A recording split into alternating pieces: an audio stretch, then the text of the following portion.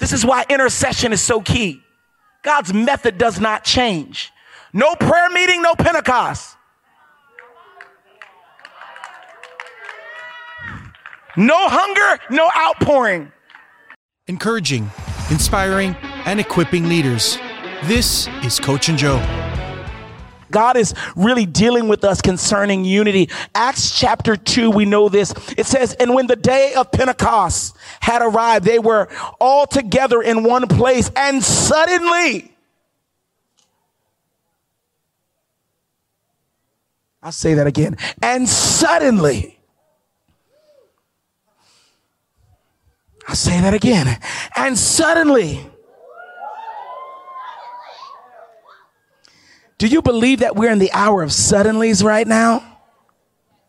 How do we know it? We can tell by the level of warfare. We can tell by the level of tension that is in the air. These last 2 years, both politically, both things that have been going on in the pandemic. Every time there was an issue in society, it was the doorway to a move of God.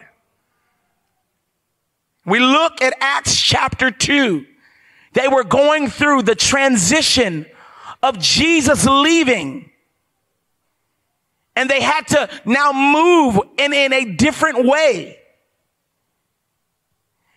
And then the move of God came. He tells them to wait in Jerusalem. They were in a transition. Many of us are in a transition right now. How many of you in a transition right now? How many of you can feel the winds of transition? And I want to tell you that transition and warfare and contradiction are the doorways. They're the confirmation of a pending move of God. I'll say it this way. This pandemic has been the doorway not only to expose hearts, but it has been the doorway to revival and outpouring here in America and in the nations of the earth. There is a global shaking that is happening, and it's giving way to global glory. How many of you believe that? And so it says, suddenly there came a sound from heaven like a mighty rushing wind, and it filled the house where they were sitting. Tell your neighbor, I'm so glad I'm sitting near you. And divided tongues of fire appeared to them and rested on each of them. And they were filled with the Holy Spirit and began to speak in tongues. How many believe in speaking in tongues? Come on, I dare you to take 60 seconds to begin to go ahead and just do it real quick. Go ahead.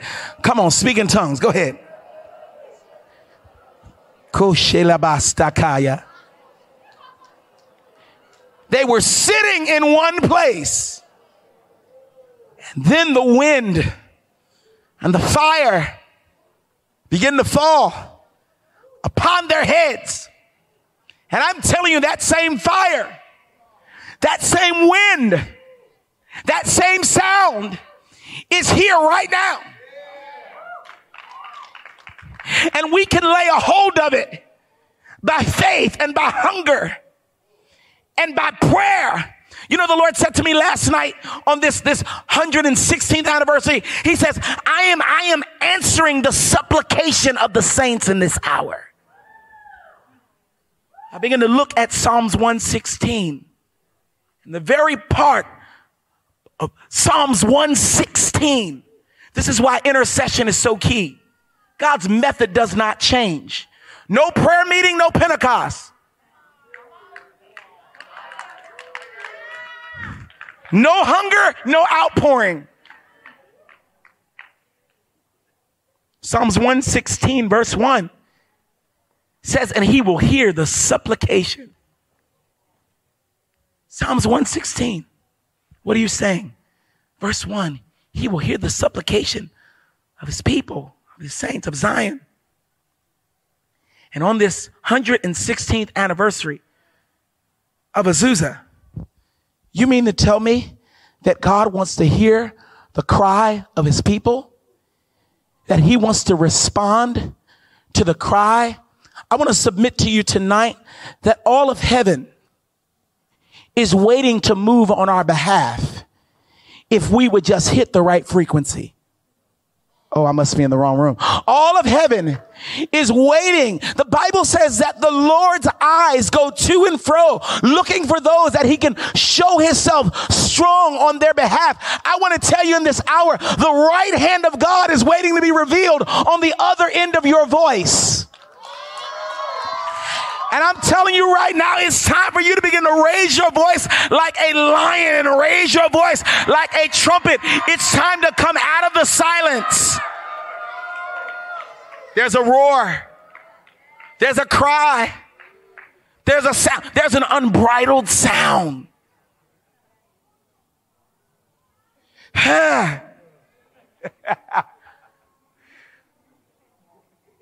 Father, I say tonight, I ask that you would put fire on the lungs of your bride tonight. 116th anniversary. I want to respond to the hunger of my people. Last scripture, Acts chapter 12.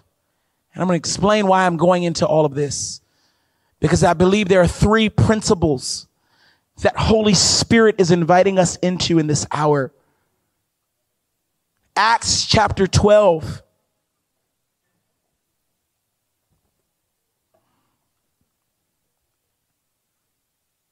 Verse 21, and on an appointed day,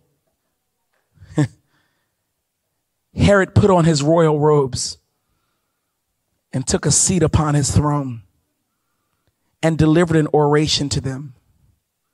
And the people were shouting, the voice of God, the voice of a God and not of a man. And immediately, somebody shouts suddenly. And immediately an angel of the Lord struck down him because he did not give glory to God. And he was eaten by worms and breathed his last breath. When the political spirit fell,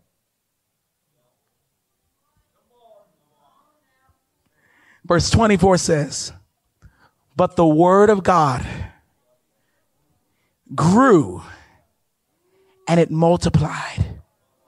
And for the next few moments, I just want to loose a prophetic provocation in the realm of the spirit that there is something that is growing and about to multiply in our midst as all of our idols begin to fall. As all of our politics begin to fall. Here's what Holy Spirit said to me. He says, I have to bring death to every political spirit that has ushered in by pride through the lack of prayer. It is when men make their own thrones versus the throne of God's presence being established. And when this happens, we are bound to fall in the hands of partiality. We are bound to fall in the hands of our preferences. We are bound to fall in the hands of our prejudices. And when I think about Azusa, it was the very thing of racism that brought the revival down. It was the lack of convergence. Hell shudders at unity. Hell screams at convergence. And I believe in this hour, the very thing that has come in our nation and in many of the nations of the earth, but specifically America, over this last 2 years, I feel like there's a washing, a baptism that the Lord is releasing. And I believe tonight, this is the washing basin of the Holy Ghost. How? That what has happened over the last 2 years, the Spirit of the Lord says, I've called this house to be a house of reconciliation. Oh, Garden, y'all not saying nothing in this room. I've called this house to be a place of fresh baptism. To wash the bride from her preference. To wash the bride from her prejudice. And the Lord says the river of God that rests in this place will wash away the color lines. will wash away the politics. There's a cleansing movement that I'm doing in this hour. You can go on the internet right now and you can look and see. Type in, and I don't mean to be no harm. You can type in Hillsong. You can type in many of our places. And there is exposure. Here's what the Holy Spirit said to me. He says, don't you dare point the finger. He said this to me. He said, don't uncover my bride. And I feel like in this hour, God is not just looking for places to wash his church. He is looking for dressing rooms that will readorn the bride in this hour.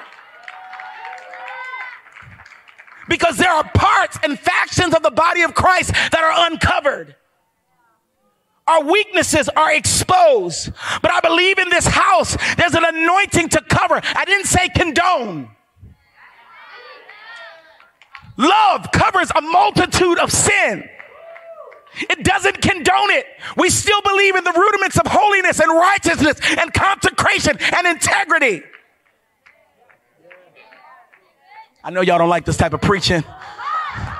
Come on. But this is the type of preaching that births sustained revival. I don't know about you, but I don't want a touch and go move of God. I want something that is going to live from generation to generation, and it's going to come with a foundation. I want something that my grandchildren are going to talk about. That daddy served the Lord, that mama served the Lord in holiness and righteousness and purity, but she covered the bride. He covered the bride. And I tell you, God is saying in this hour, I'm looking for those that will dress it. So the Lord said to me, don't uncover. And we see even in Noah's time, where one of the sons laughed at Noah's weakness, his nakedness, and his drunken state. He didn't receive the blessing. And I believe there's a grace in this house and in this moment, because it all plays into revival. God is going after our prejudice. He's going after our preference that was ushered in by a political spirit. Our pride, you know why it happened? It's because we stopped communing. And so then what happens is we trust the arm of flesh. We look for Capitol Hill to do what only the hill of the Lord can do.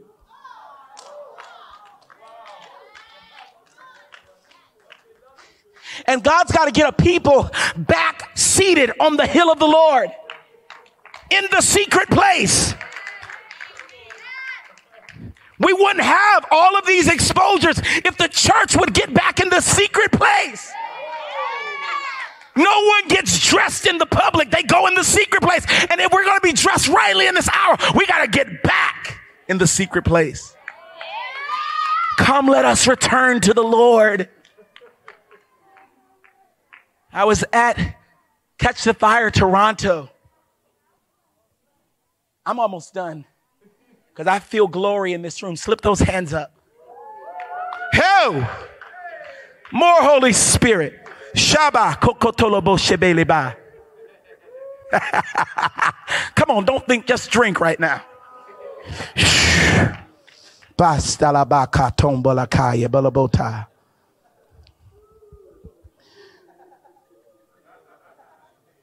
I feel a wedding party breaking out. Father, I thank you for this banquet room. Yep. Thank you for the wedding chamber. Several months ago, I was here and I saw God moving bedroom furniture into this building. Because many of our churches have gotten too filled. We got a lot of programs, not enough intimacy. Got a lot of conferences, not enough loving. Got enough talking, not enough seeking. And I want to challenge every pastor, every leader in this room. Is your house glory proof? Is it bedroom ready? Or does just God come and visit the living room? I was in a service last night and they started singing about visitation. I said, I don't want that. You're going to go through all the hell you're going through for visitation? I want something that would abide.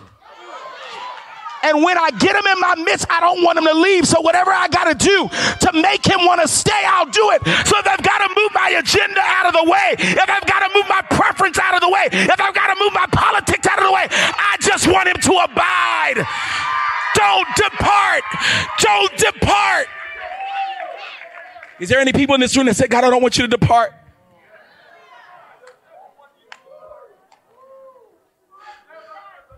Don't depart.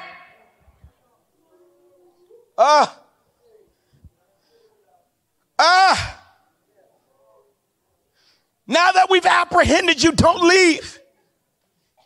How do you want to build this church? How do you want to build my family? Father, I've let my assignments override incense.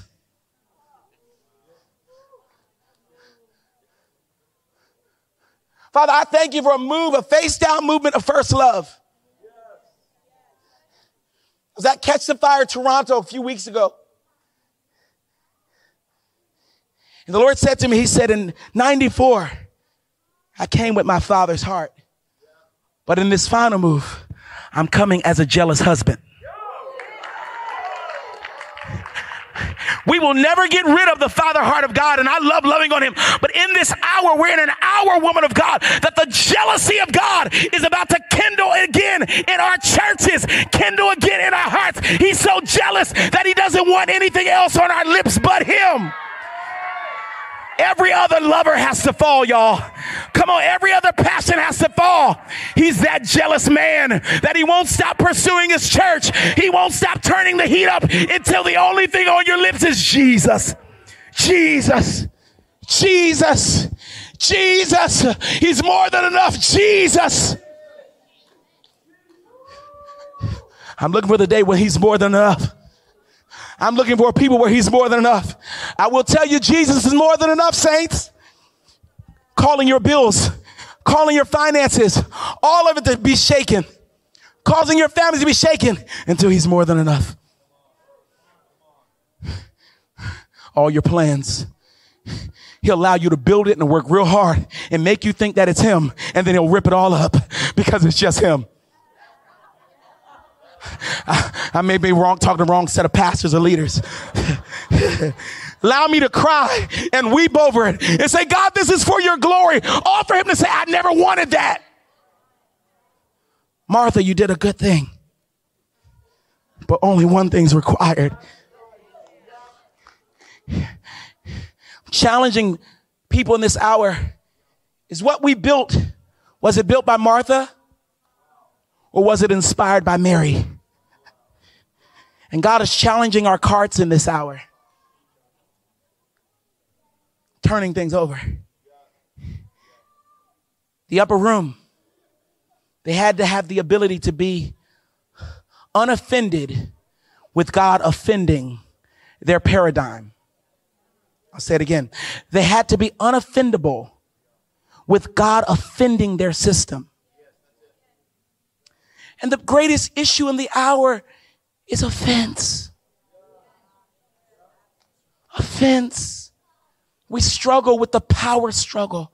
But when we're all at his feet, it doesn't matter who's standing. See, Martha, she was complaining. Why are they doing that? But if she would have just got at his feet, she wouldn't have even noticed.